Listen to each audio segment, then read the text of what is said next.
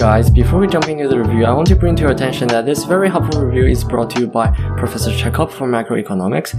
And while Professor Chekhov does do a very comprehensive review of macroeconomics, please do know that he has emphasized certain topics that he wants his own students to know and leaving out topics that your macroeconomics teacher might want you to know. So as always discrepancy between classes, so to be safe, please consult your own teachers for any questions and concern regarding the exam as well as exam materials. Additionally, Professor Chekhov do say that the exam is open book and you should prepare yourself a formula sheet. However, please consult your own professors to make sure that you're using the authorized materials. Again, with those stuff out of the way, enjoy your cramming podcast.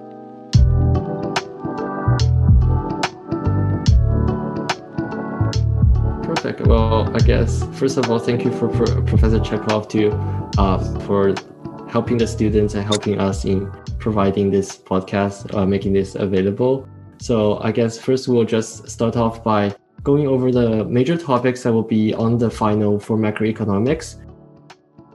The final exam will include the topics which were studied towards the end of the semester. Most of all, the most difficult topic is the aggregate demand, aggregate supply model, and how the government and the central bank can influence the economy. So the model, ADAS model, this model, the graph, includes pretty much everything we studied. Almost everything, almost all chapters are in that model. So unfortunately, it is a difficult topic because it includes everything. And to make things worse, this model comes from two economic schools. So students have to be familiar with not one but two economic schools. So they have to be smarter than economists who can belong to one school or another, but you're students, you're supposed to be more intelligent than economists. And this model leads to another topic: how can the government and the central bank fix an economy, and should they? Yeah, I guess that was the aggregate model, demand and supply. And so I guess we should first start off with the schools of economic thoughts, the two schools of economic thoughts, because from what I remember, it should be the neoclassical school of liberal economic thought and the Keynesian school of economic thought. So Professor Chekhov, why don't you explain and elaborate a bit on what are the main ideas of those two schools of economic thought, and why are they important for societies in general? Yes, great question. For about 200 years, all economics was classical economic school, and they focused on the long run. If you need to find one word, two words to describe classical economic school, it's the long run. The long run. They focused on the economy over long periods of time, 10 years and more. And they disliked the government. So they believe that in the long run, so over 10 years and more, an economy always self-corrects. An economy is a wonderful, self-correcting, self-healing mechanism. So if an economy self-corrects, if economy has this magical property of fixing its own problems, then we don't need a government. The government is corrupt bureaucrats who usually make things worse. So the classical economic school was against the government, and the classical economists would argue that we should let markets do the job. Let the economies fix themselves. But then in the early 20th century, there was a Great Depression, which was so long and severe that classical economic school didn't fit anymore. People wanted advice. People wanted some precise, concrete, specific suggestions, what to do, how to survive that horrible economic crisis. Hence, John Maynard Keynes came to life, and he said that no, the short run is important. Yes, maybe in the long run, the economy will correct itself. Who cares? We live in the short run. You, I, Keynes, we don't live over decades or hundreds of years. We live now in today. So what we do today, what we suffer is important. So the short run is important.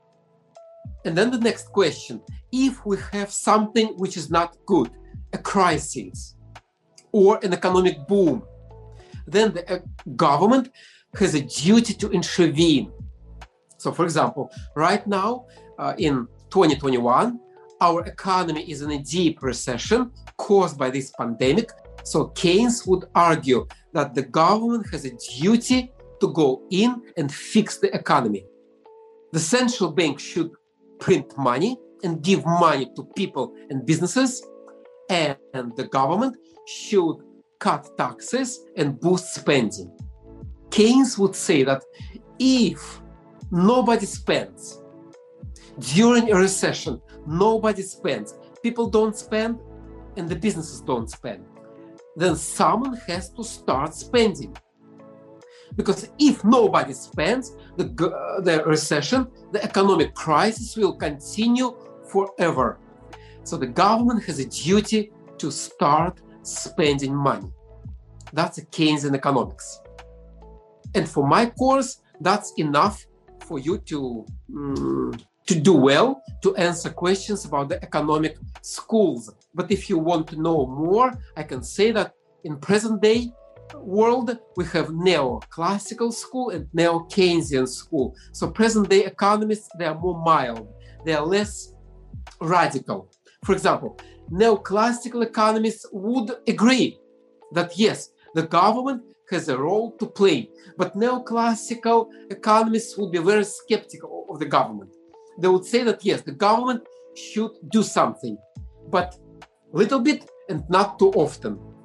Neo-Keynesians would still argue that the government has a duty to intervene, but neo-Keynesians would agree that, for example, public debt is bad, that during a recession, yes, we should spend money and increase public debt, but once a recession is over, we should do our best to pay down the debt. So anyway, neo-classical economic school and neo-Keynesian economic school are more mild. So today, the differences between these two schools are more nuanced. That's my answer. Thank you for a very complete answer. And yeah, Camila, go ahead. Okay, thank you, Professor. That was an excellent history lesson. I love that so much. I actually have a question that's related to the aggravated supply-demand model in relation to everything you've just talked about. So let's say we have a scenario, and this could very well be a question on a test, such as our country, Canada, is in a deep recession, and that is demonstrated on the model. Then what would be an example of how a curve will shift that correlates with the Keynesian school of economics? Yes, excellent question. So first of all, again, the ADAS model comes from two schools, which makes it more difficult for students because they have to be more knowledgeable than economists themselves. But oh well, that's life. Anyway, classical economists would say that in the long run, the economy produces its potential output. But during the test, a student has to be classical and Keynesian. So Keynes would say that, yes, there is a potential output. But today, for example, today, May 2021, the economy produces less than its potential output. So we need to make the intersection of the short-run supply and demand on the left of the potential output. So make sure that when a student draws a vertical long-run supply, then the student should indicate the economy on the left of the short or long-run supply to show that the economy is in a recession. Now, again, what would John Maynard Keynes tell us today? he would say, we are in a recession.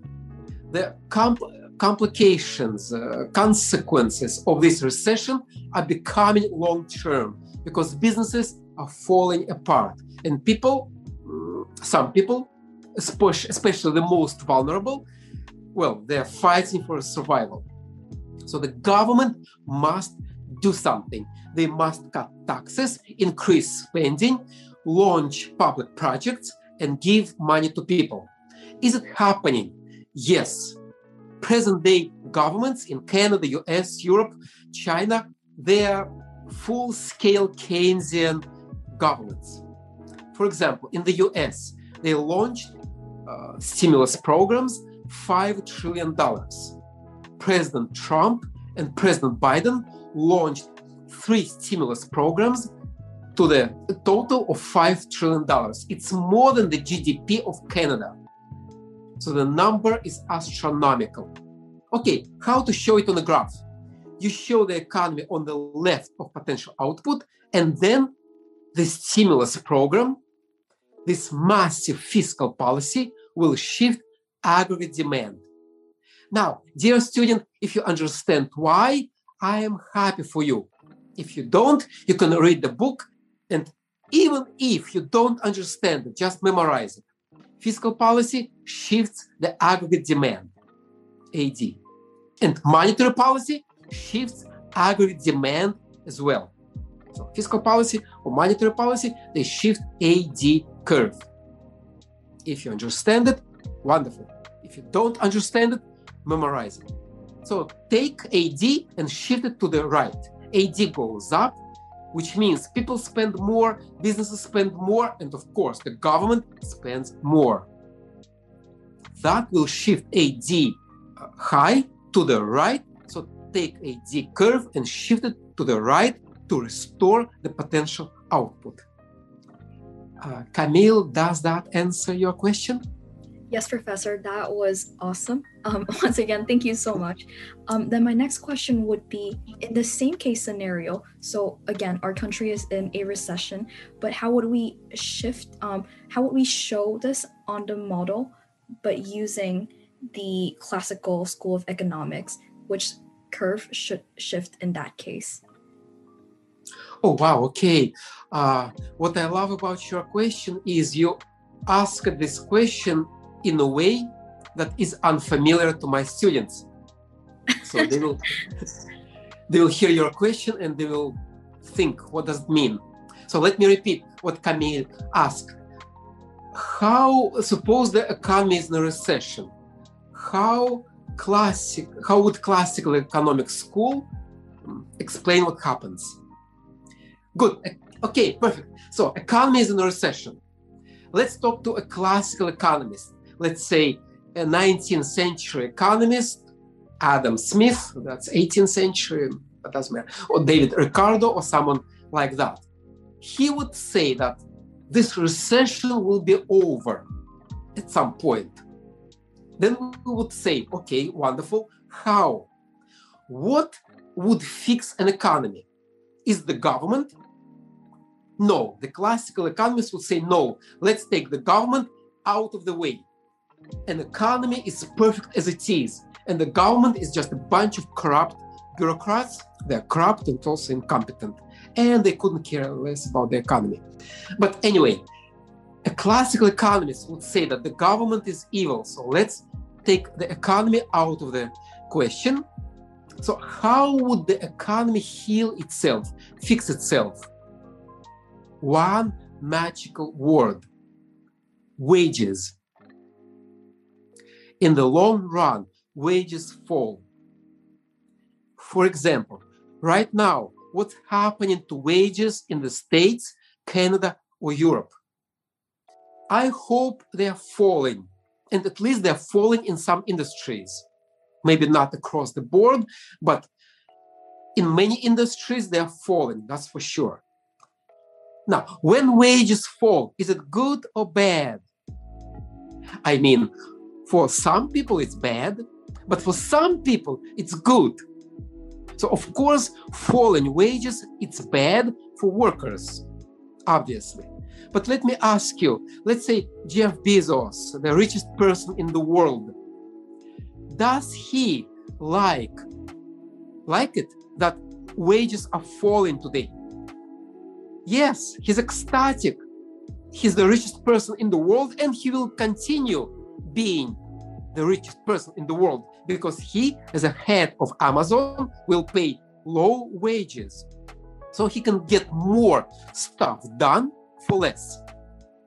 So people like Jeff Bezos, entrepreneurs, businessmen, business ladies, executives, they are happy to see low wages because low wages mean high profits for businesses, which means that businesses can hire more people, earn more profits, and produce more.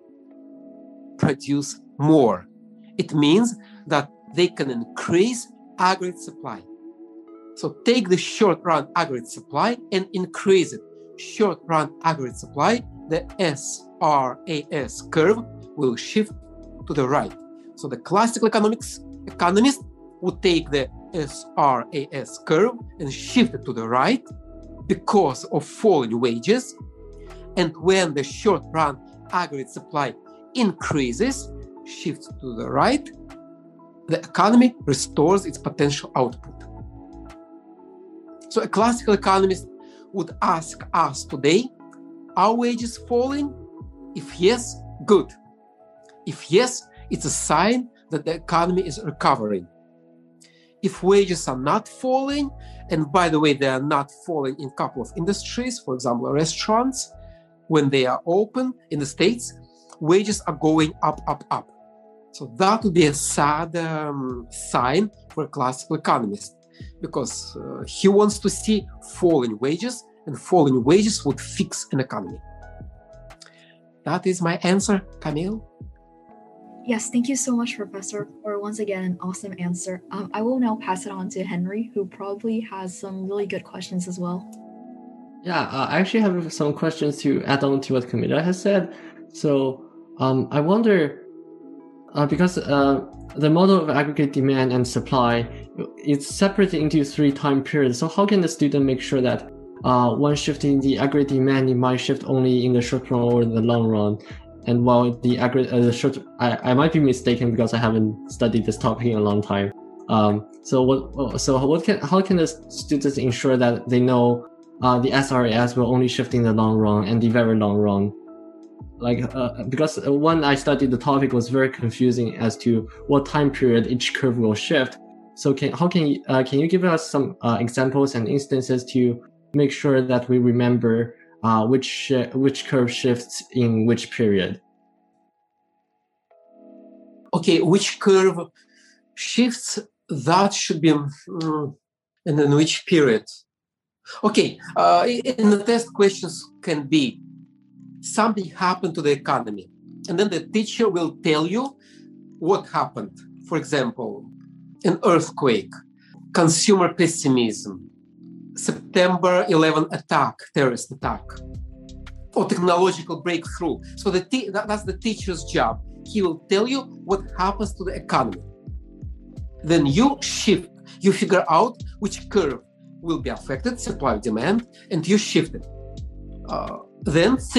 Then indicate the new position of the economy and think, okay, now the economy, is it in a recession or it's overheating? Things are bad or good? That's the first part of the answer. And then the teacher, and by the way, that is the short run, because the teacher, let's say, tell you, September 11 happened. Show how this event will affect the US economy. So you take AD, because September 11, the terrorist attack will affect consumers, consumer pessimism, consumption. Consumption will fall, so AD will fall. And that's a short run, because it happens immediately, within a few weeks of the event. That's a short run. But then the teacher will ask you about the kind of a long run. He will ask you either, what should the government do?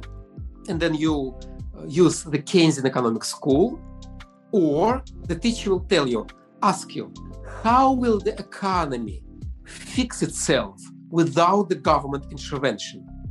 And that's a classical economic school. So by the way, teacher asks you, you should figure out which school is it. Again, Keynesian economic school, it's all about the government, and classical economic school is about self-correcting economy. And then you shift what happens. If it's the Keynesian economic school, the government intervenes, and that shifts AD, aggregate demand. If it's a classical economic school, it's about the self-correcting economy. It's about wages, and wages always shift short-run aggregate supply. That's it.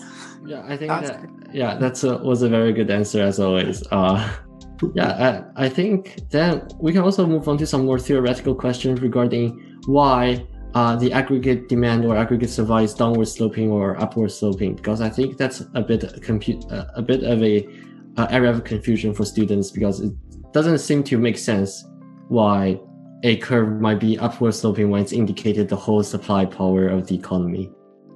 Yes. This question is confusing because in the official textbook by Mencken, economic advisor to George W. Bush, probably it's a good thing, I don't know. Anyway, he or any other textbook, they talk a lot on this topic, and they don't say much. They use interest rates and investments and very complicated economic theories to explain why the short-run supply goes up and the long-run supply doesn't. That's why I wrote my own textbook, and in my own textbook, I use only one explanation, because I believe it's enough. And by the way, this explanation is very Keynesian. John Maynard Keynes would agree with me wholeheartedly. So the answer is this: sticky wages. What does it mean? In today's conversation, we discussed wages a few times. Remember when I asked you, so when wages fall, is it good or bad, and so on. But in the real life, wages are often sticky. Yes, they fall sometimes. Yes, they go up sometimes. But companies are often reluctant to change wages, or people are reluctant to accept low wages. For example, most workers have contracts. Let's say you, students, in about 6 years, you will finish your university education, you'll be looking for a job, you will get a job in a corporation, probably, and the company will offer you a wage. That salary, that wage will be in your contract. And now the company has to maintain that wage for at least, a year. So that wage will stay at that level no matter what. So wage will be sticky. Maybe the company wants to increase your wage. It might, but they don't want to actually, right? Because it's a labor cost for them. But if they want to decrease your wage, you will be against it. You will say, you can't do this. We have a contract. If you reduce my wage, I'll call my lawyer or the union. Right? So wages are often sticky. And that's why these wages, that the fact that wages often don't respond to the economy, not immediately. That explains why we have two supply curves, long-run supply and short-run supply. Now, long-run supply. Now, in the long run, wages are flexible. They are not sticky, because if you take 10 years, 20 years, a million years, of course, wages will adjust, because eventually people will demand high wages and they will get them. Or companies will lay off people, they cancel contracts, they will change lower wages.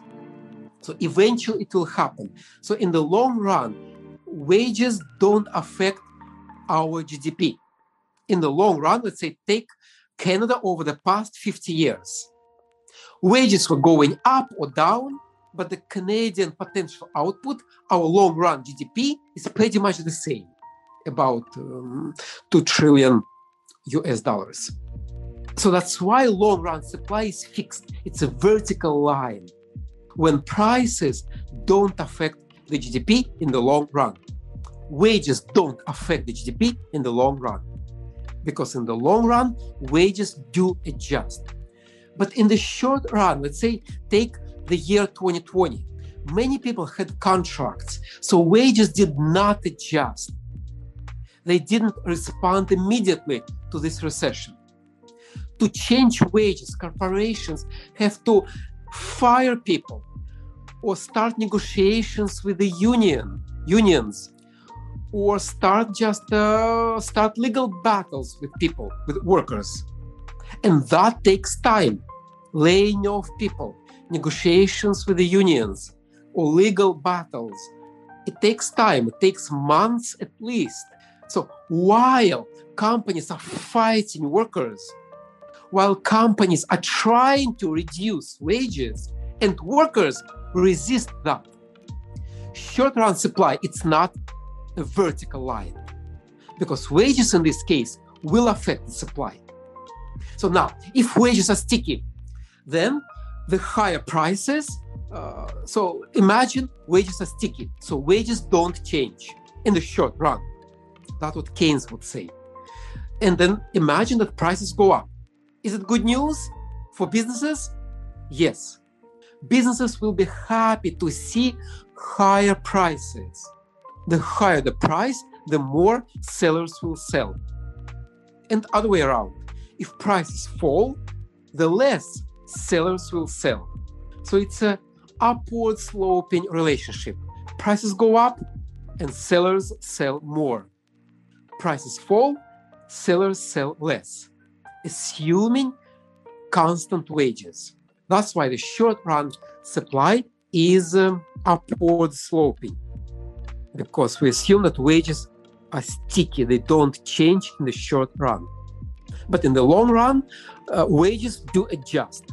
After a certain time of certain period of time, wages adjust. They go up and down.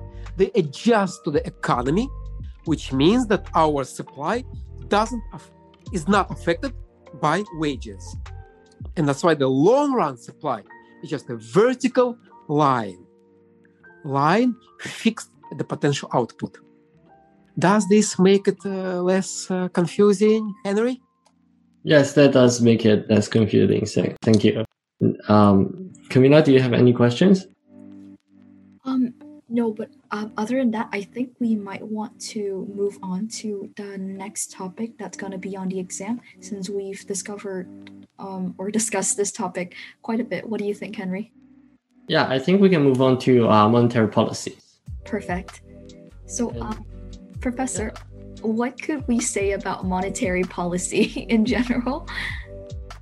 It's a policy of a central bank, how the central bank, in Canada, the Bank of Canada, influences the money supply to influence prices and GDP, to influence inflation and economic activity. That's a short answer. Long answer will take us many hours. In that case, may I ask what might be some test questions we might see with regards to this topic? Well, I can't say specifically, but I can say that money creation and tools of monetary policy, a student is supposed to know tools of monetary policy. In my course, I discussed two tools, open market operations and the bank rate. In the real life, in other economic courses, we have 4 or even more tools. So students probably need to learn those. But in my course, just 2, the bank rate and the open market operations. That's how the central bank does something to increase or decrease money supply. And by the way, Henry asked me a few minutes ago about neoclassical economists and neo-Keynesian economists. I can say that neoclassical economists favor monetary policy. They love the central bank intervening in the economy. And neo-Keynesian economists are very skeptical. They think that the central bank is irrelevant. And it's not the central bank, but the government who should do more to fix the economy. And who is correct? Who knows? Today, we use all of that. Fiscal policy and monetary policy, Keynesian, neo-Keynesian, classical, neoclassical tools. Yes. And also for a test, I would advise to pay attention at money creation. For example, if the central bank changes the key lending rate, how will it affect the money supply and why? The student is supposed to discuss it in detail. It's very boring and technical, but it's important for monetary policy. Okay, then I guess adding on a bit to what Camila has said, and also regarding monetary policies in general. So, for instance, if the bank rate, let's say, goes up, how would that affect the money supply, and why does it affect the money supply? Okay, money supply will fall because the borrowing from the central bank will become more expensive. So the banks will not want to borrow money from the central bank, and they will cut the reserve. I am too tired. I'm making a mistake again. Okay, let me discuss this. For example, in 2018, I believe, in the US, the Federal Reserve Bank increased the key lending rate, called the federal funds rate. And the president, Donald Trump, was furious. He was against this action. So now why? And who was correct? The Federal Reserve Bank or the president? At that time, 2018, the US economy was most likely overheating. The economy was very good, booming. The GDP was going up, high economic activity. Actually, it was the best time in US history in the past 50 years, at least. And then the pandemic happened and everything is ruined. Anyway, so at that time when the economic situation was good, the Federal Reserve decided that there was a danger of inflation. And yes, during overheating, during a booming economy, prices often go up. So to reduce inflation, the central bank decided to do this. They increased the key lending rate. In the States, it's called the federal funds rate. In Canada, it's overnight rate. But in your textbook, it's the bank rate. What does it mean? It means that money is now expensive. Yes, money has a price, believe it or not. For banks, money has a price. For banks, borrowing became more expensive. So if borrowing is more expensive than banks, American banks did not want to borrow. But how not to borrow? You can only avoid borrowing if you have money. So banks wanted to have cash. How can they have more cash? Banks would reserve more, out of which deposit they would reserve more money. For example, right now the reserve ratio in the States is about 10%. But in this case, banks would probably reserve not 10%, but 12, 15, 20, so that when a bank needs money, it will have money.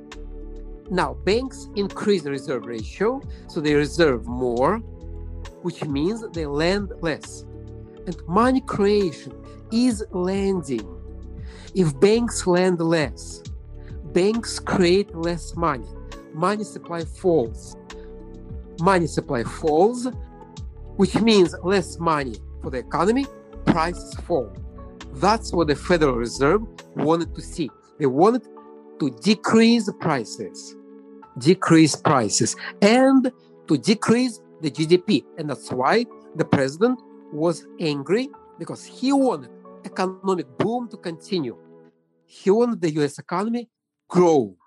But the Federal Reserve Bank wanted the economy to slow down. And in that particular case, the Federal Reserve was right and the president was probably wrong. Okay, that was a long answer to your question.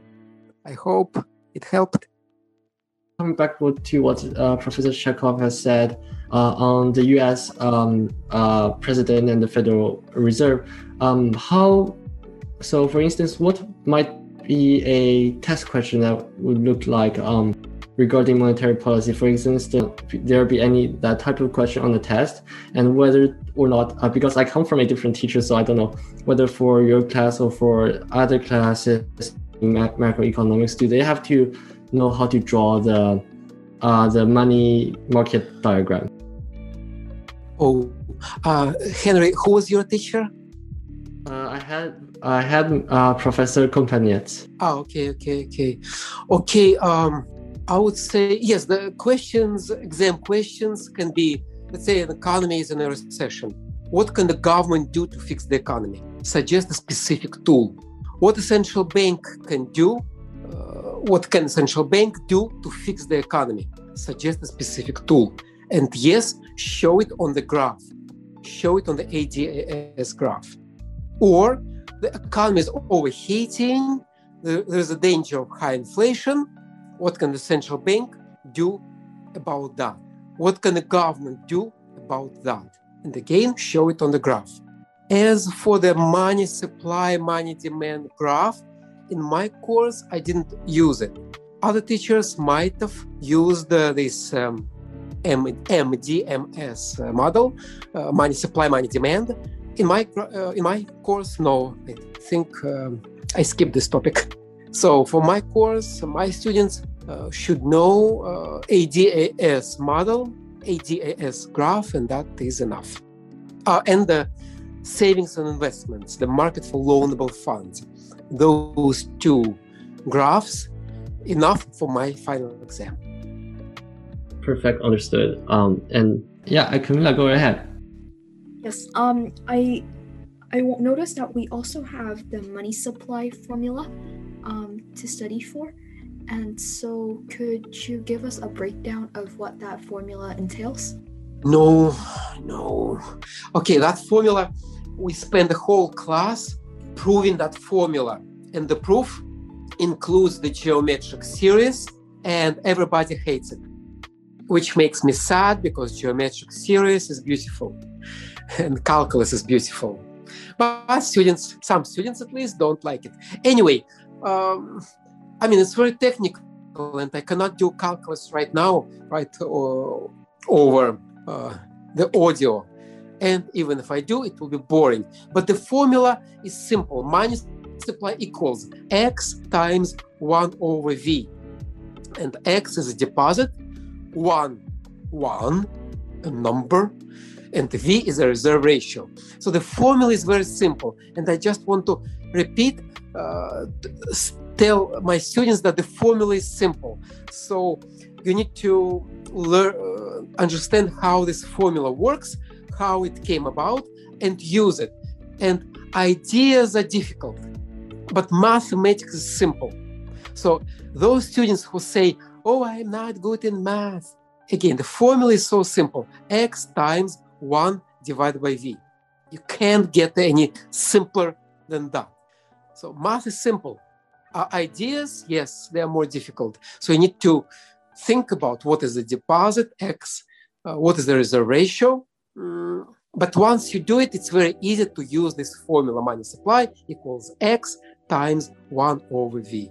And mistakes in such questions are often so silly when people forget to divide by V, or they confuse 1 over V. They forget it's a division. They confuse it with multiplication. So very silly mistakes.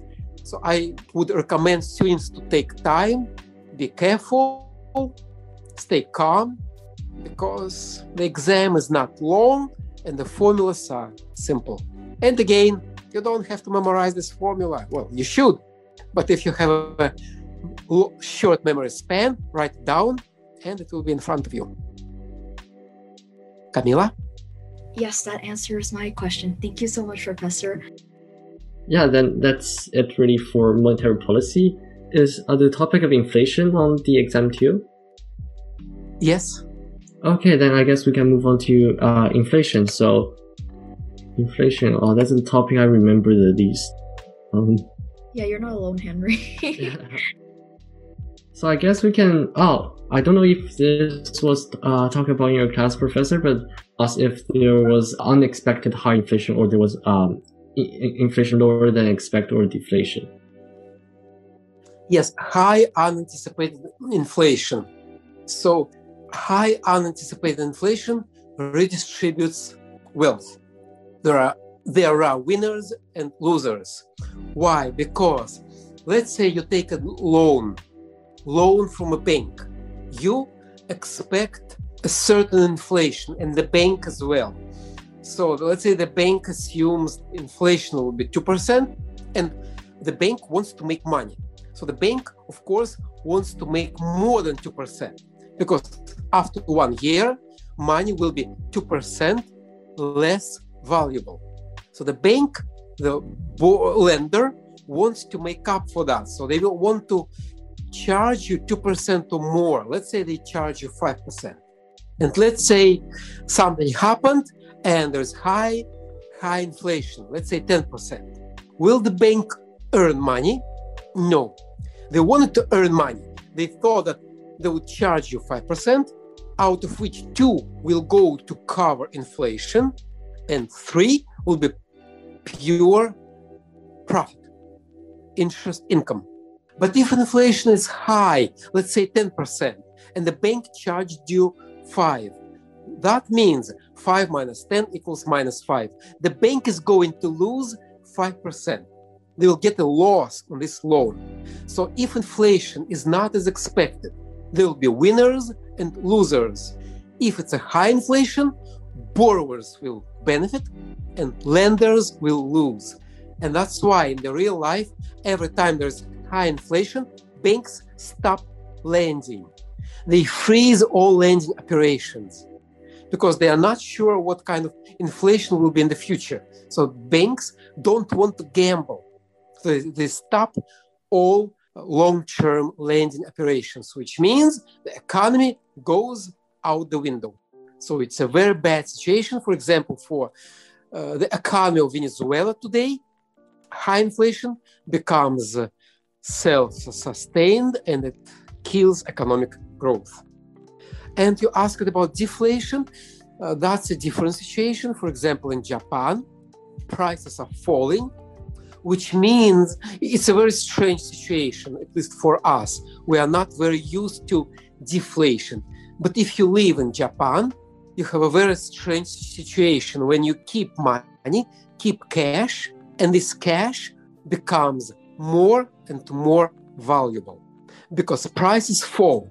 So if you keep 100 yen banknote at your home, every year this 100 yen banknote can buy more and more and more because prices are falling, which means that many businesses are going bankrupt because prices are falling. Businesses cannot cover their costs, their expenses, and they go bankrupt. And that's why the economic crisis in Japan has been going on for 20, 30 years with no hope in sight. On this depressing note, did I answer your question? Yes, actually, it did. Thank you. And on the same topic as inflation and GDP, especially since we're talking about Japan, I wonder for your course, do we have to learn the consumer price index and its difference from the GDP deflator? Yes, definitely. And then can you explain some differences between the consumer price index and the GDP deflator? Because I think some of my classmates, when they first learned the topic, they were a bit confused as to, why is this thing calculated in terms of CPI but not in the GDP deflator? Or why is this only in the GDP deflator but not in the CPI? Okay, those students should check the definition, right? So we do have many inflation rates. In this course, we cover 2 inflation rates, CPI-based inflation and GDP-based inflation. And now go back to the definition. What is the CPI? What is the GDP? For example, inflation rates measure prices, changes in prices. So CPI-based inflation measures prices, but what prices? It's in the name, CPI. C stands for consumer. So it measures prices for consumer goods. Cookies, bananas, potatoes, coffee, chocolate. Have I mentioned bananas? I think yes. So anything consumers buy, that's in the CPI, in the CPI-based inflation. Let's take something with what is not in, what consumers don't buy. Tanks, spaceships, artillery, road. When was the last time you, a consumer, you, a student, bought a good piece of a road? Never. So such items will not affect the CPI because consumers don't buy tanks or roads or spaceships. But if this spaceship was produced in Canada, it's a part of our GDP. Therefore, the price of a spaceship will be in the GDP-based inflation. If Bombardier produced fighter jets for the Canadian military, consumers don't buy fighter jets, but such fighter jets are in the Canadian GDP because we did produce those planes and the Canadian Army bought it. So the price of a jet will be in the GDP-based inflation. Yeah, I think that answers the question very well. Thank you. Yes. And yeah, I guess that's it for most of the topics. And Camilla, do you have any questions? I was going to ask what you just asked. So good job, Henry. And thank you, Professor, for your explanation. I think did we cover everything? I'm not too sure. Professor, did we cover everything? Well, I mean, it's impossible to cover everything. I just want to say that students, when you study for an exam, I would suggest creating a list of formulas. And by the way, you have an advantage right now during the pandemic when the human civilization comes crashing down and people falling sick and dead left and right. But you have an advantage because you can use books and notes. So create a list of formulas and graphs, everything you think is important. In normal times, you cannot bring such a list, cheat sheet, to the test, to the final exam room. But you can, it's a Zoom, right? So you can do whatever you want. Use this advantage. Create a list of everything important in this course. It should take you 1 page, 2 pages. And when you take questions, when you answer questions, when you take an exam, have that list in front of you. It's like the entire course will be in front of you and answer questions by using those lists. Online education is boring. Zoom classes suck. But there is an advantage. You can use your cheat sheets. You can use wherever you prepare for the final exam. Use this advantage. In my classes, I can see that good students, they do well, not just well, they get 100%, 99%. So for good students who study, it's much easier to get a high grade because you don't have to keep everything in your mind. You can put something on paper, have it in front of you. It's legal because we can't forbid it, right? Even if we do, you ignore it. So it's all good. So yeah, use this advantage. There is something good in Zoom classes. And my another advice is I recorded videos. Again, videos, it's not the best way of teaching, learning, but there's an advantage in videos. You can pause a video. Or if you didn't understand a certain part, you can watch it again and again and again until you understand. So use that. Let's say ADAS graph is a tough topic. Yes, very tough, because it includes all chapters that we studied before. That's tough. But I recorded 4 videos about this topic in which I just solve exercises. It's boring, it's technical, but you will see such questions on the final exam. So watch those videos. If you don't understand, watch them again and copy everything I do. Solve exercises yourself. Again, online education it's not the best, but there are some advantages to take home online exams, to online classes, videos. Use this advantage. That's my 5 cents, 2 cents. That's my advice, Henry.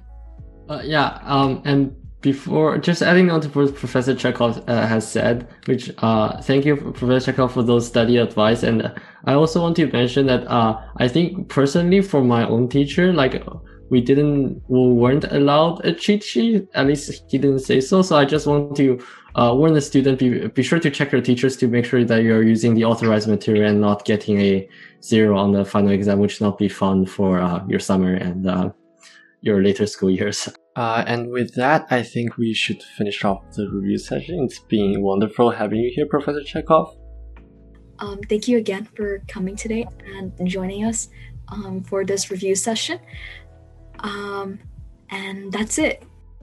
Thank you, Camila. Thank you, Henry. Good luck with your final exams. Bye. Bye.